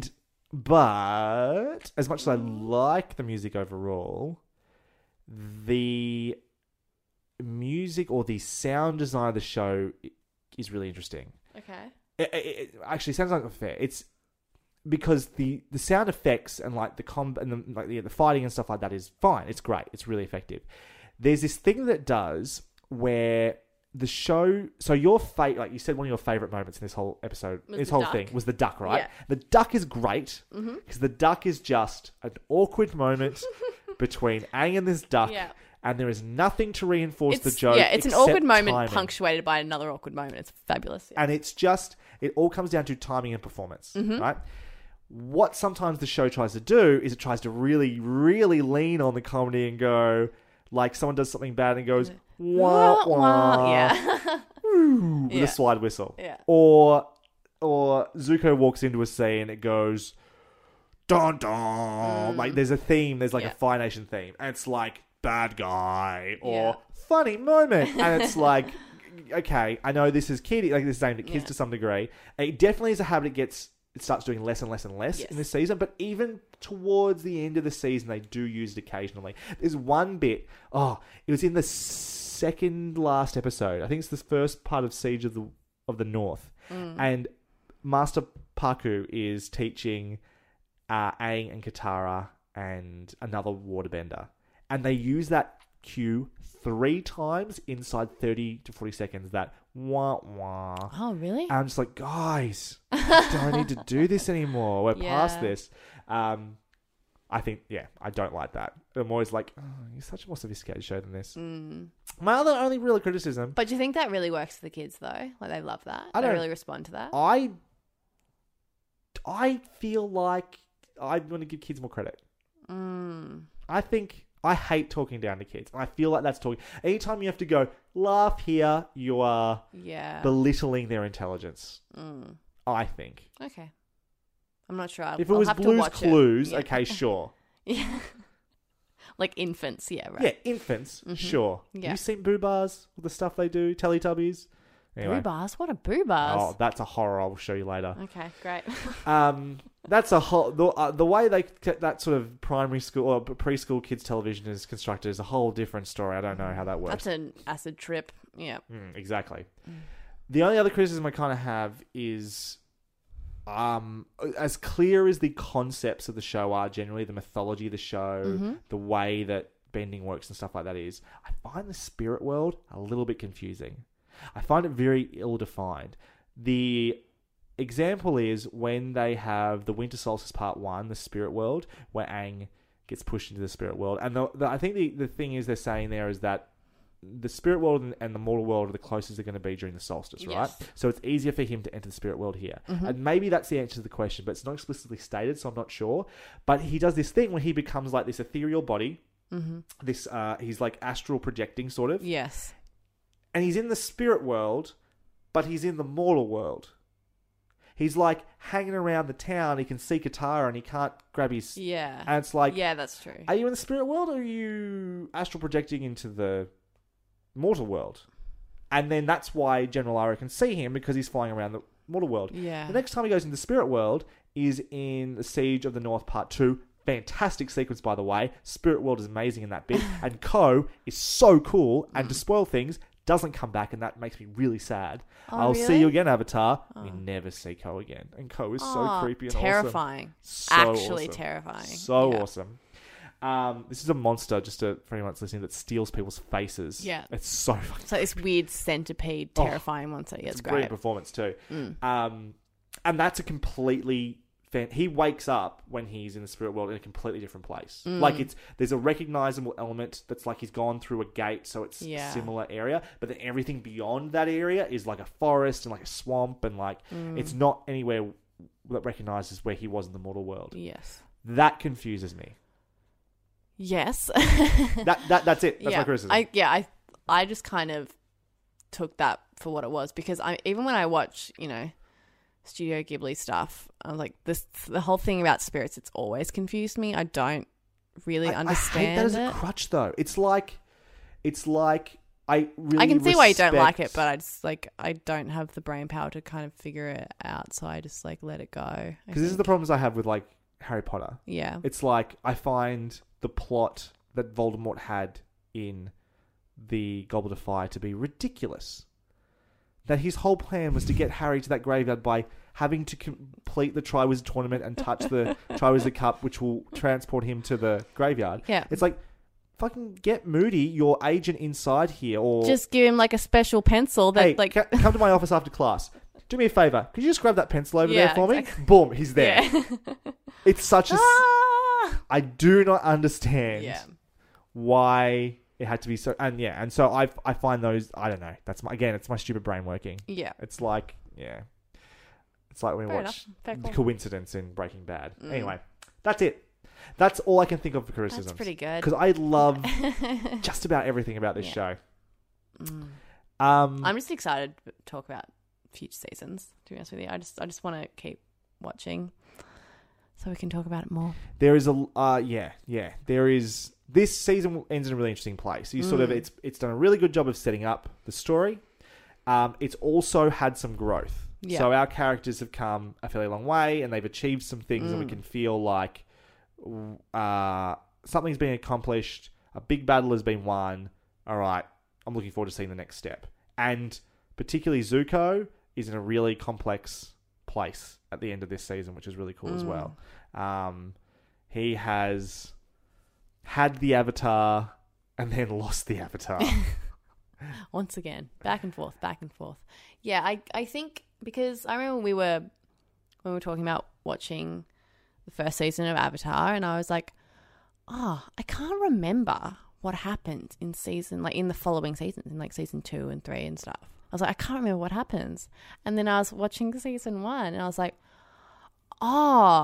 this is just act 1. And like, you know, and Roku's talking about this comet coming and all this stuff. And I was like, yep, cool, that's where the season's going to end. Because that's what I expect from a TV show. Mm-hmm. And the show doesn't do it. And even the way, you know, like the episodes are labelled as chapters and that kind of thing, it's creating such a mythology. Mm-hmm. We're watching an epic myth. And this is just act 1 of it. And I remembered, I was like, that's right. This story. Book 1. Yeah, book 1. This story is so big. And they are so confident that we're not going to go to the big bad at the end of season 1. Yeah. It's not going to happen. So one of the we're building towards it, which is lovely. Just to reflect back on some things we've talked about previously, one of the criticisms we had of season 1 of Breaking Bad is that we didn't feel like there really was much of an arc, or we thought it was all set up, right? Do we feel like the first season of Avatar achieves more than the first season of Breaking Bad? I think so, because we do have that big battle at the end. And we have the kids There's a climax, right? Yeah, we have the kids learning. And so when they are challenged, they have the big challenge at the end. They're able to defeat it. And like, you look at Admiral Zhao. His story is over now. Like he was... Bye! He ends up being the actual big bad of this season. Yes, he does. He was the Spike or the Glory or whatever of this season, it turns out. And that story is... resolved by the end of season 1. And also what's cool is they do start to set up what season 2 is going to be about. We're introduced to Zuko's sister. Her name is not said. No. But he has mentioned he has a sister, and we know it's his sister because Fire Lord Ozai is the one that says he's got a mission for her. Yeah. So it starts to tease us with where it's going next. But we do have a sense of completion, of accomplishment, that they've achieved something, which is cool. Star Wars thing. Roku would be the Obi-Wan of this as well. Theoretically the character that had to die. He died before Aang was alive. Yeah. But Roku died. He was the mentor that still from the grave is helping to guide Aang along. He's the Obi-Wan, by the way. I was trying to figure this one out before. I was like, is it Monkey Atso? No. It's got to be Roku. And there Anyway. Okay. All right. Favorite and least favorite episodes. I'll let you go first. What's your favorite episode? I mean, it is really hard to choose, but I think I'm going to go with episode 12, The Storm. The Storm. Yeah. Just because we get Zuko's backstory, which I love. Yep. And I love that it is in parallel with Aang's backstory. Yeah. And the anguish he feels and the guilt he feels about what he did. He ran away. It was just, I loved it. I loved getting to know more about Zuko. I really loved, the layering of that character, and it was, I loved to see, the depth in Aang and how that actually, plays on his mind quite a lot. Yeah, that was probably my favourite. What about you? Mine is The Blue Spirit, and it ends up being for similar reasons. It's another Aang Zuko centric storyline where there is some parallel connection taking place between those two characters, which is so cool that the thing that's set up as being your main antagonist can be so closely tied to your antagonist, to your protagonist. So in this one, yes, Aang gets captured by Admiral Zhao, and then because he can't have... Zuko needs to capture the Avatar to get his honor back, he goes and saves Aang from this fortress, essentially, and we have that amazing fight scene. But that would be enough, right? But then you've got the moment you mentioned in the summary as well, where Aang realizes that the Blue Spirit was Zuko the entire time, and then asks, like, earnestly as Zuko's waking up, asks the questions like, in another life, could we have been friends? Yeah. And just starts, I don't know, because they are more similar than they realize, because they actually do share values of compassion or and loyalty, and they've both lost family as well, essentially. Zuko is trying to reclaim. Aang has to deal with the reality Aang has of not lost having a family his anymore. culture. Zuko's been pushed out of his. Yeah. And I love that. I love episodes that involve those two like that. I just love it. So that's my favorite, I think. And that, again, I was the same as you, though. I had a hard time. There are so many good episodes in here. The Avatar Return... the Southern Air Temple, we find out where Aang has to come in face to face with... Which is like the third episode, right? It's the third episode. So early on. It's I love the Warriors of Kyoshi because I you. love Suki, even though it's a bit of a filler episode. Imprisoned. I love Imprisoned, right? So we didn't talk about this episode. It's one where... I didn't. I really like it for... Again, the themes it's trying to go for. Yes, this idea of...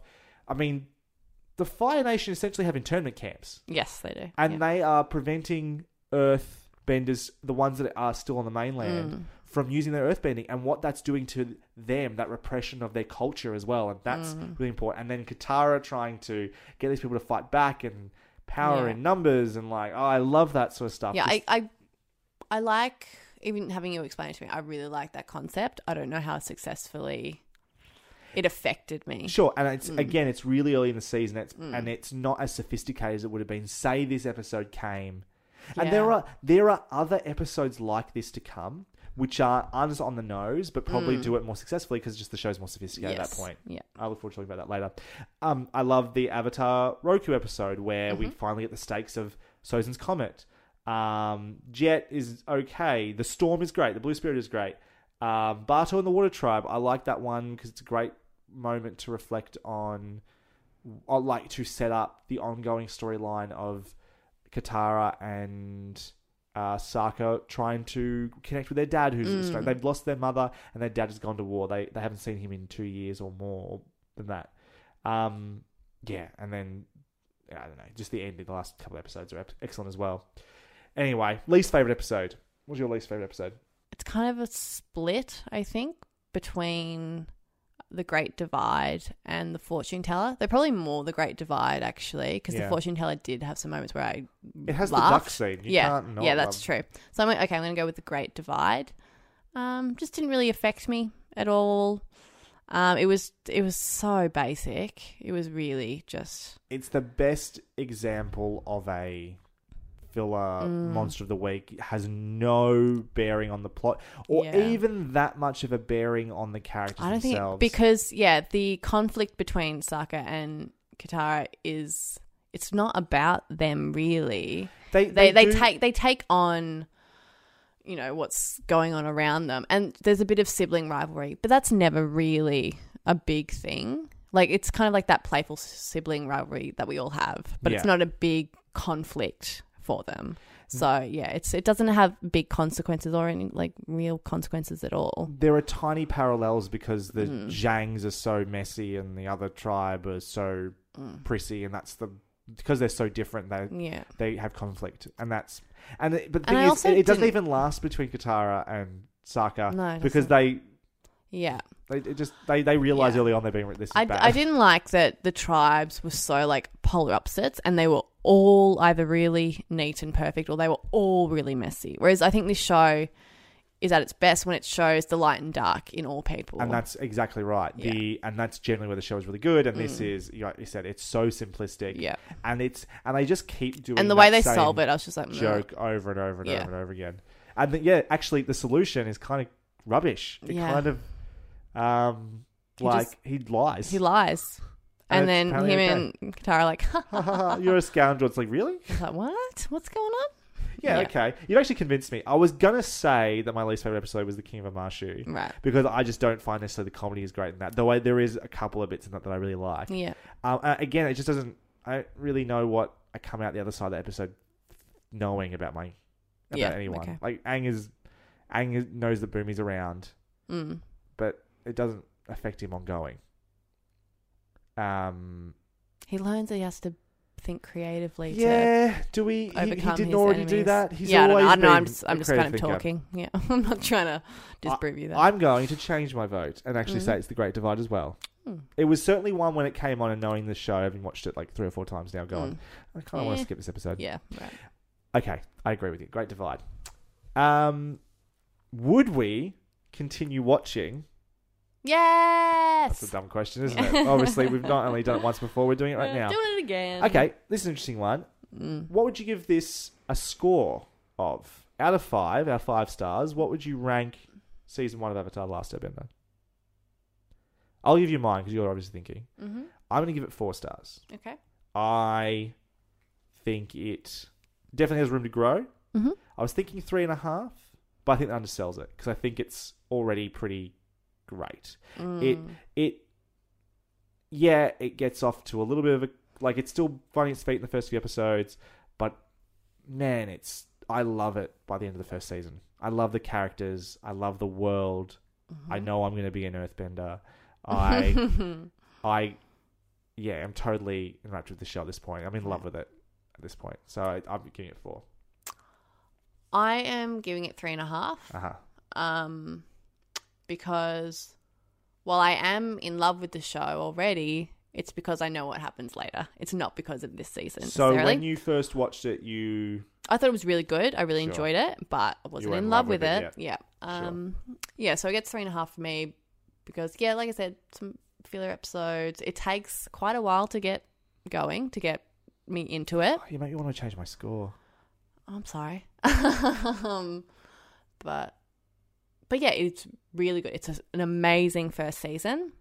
I appreciate, the world they were able to build and how successfully they did that, how successfully they managed the comedy with the drama, the character conflicts.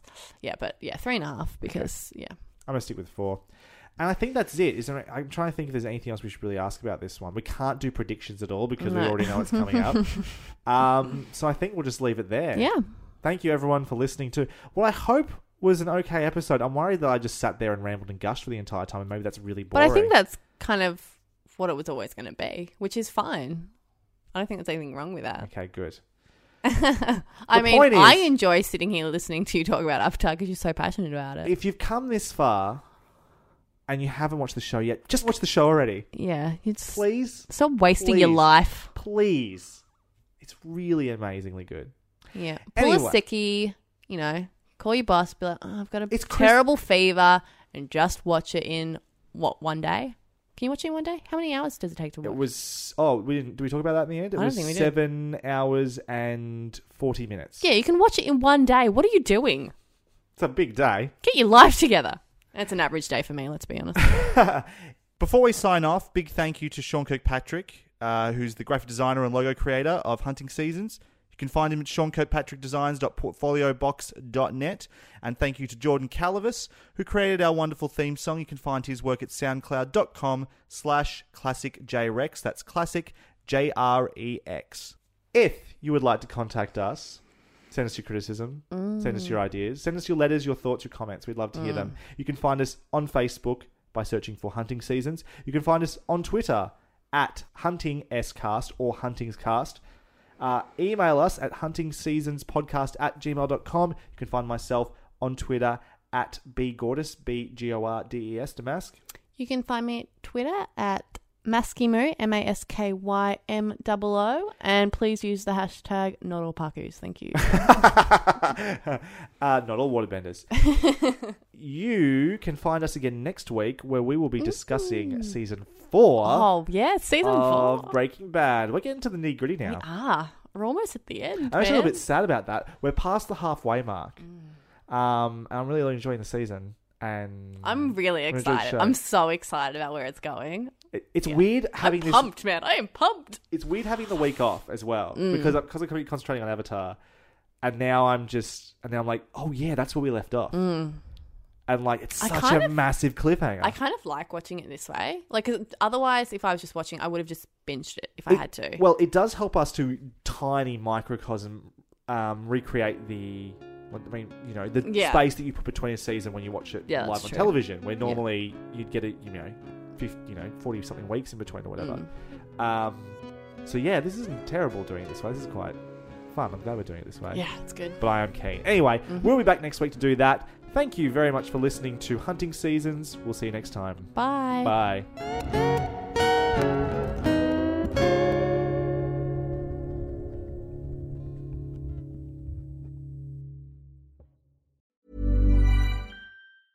Mom deserves the best, and there's no better place to shop for Mother's Day than Whole Foods Market. They're your destination for unbeatable savings, from premium gifts to show-stopping flowers and irresistible desserts. Start by saving 33% with Prime on all body care and candles. Then get a 15-stem bunch of tulips for just $9.99 each with Prime. Round out Mom's menu with festive rosé, irresistible berry chantilly cake, and more special treats. Come celebrate Mother's Day at Whole Foods Market. Hi, I'm Daniel, founder of Pretty Litter. Did you know cats tend to hide symptoms of sickness and pain? I learned this the hard way after losing my cat, Gingy. So I created Pretty Litter, a health monitoring litter that helps detect early signs of illness by changing colors, saving you money and potentially your cat's life. Pretty Litter is veterinarian developed, and it's the easiest way to keep tabs on your fur baby's health right at home. Go to prettylitter.com and use code ACAST for 20% off your first order and a free cat toy. Terms and conditions apply. See site for details.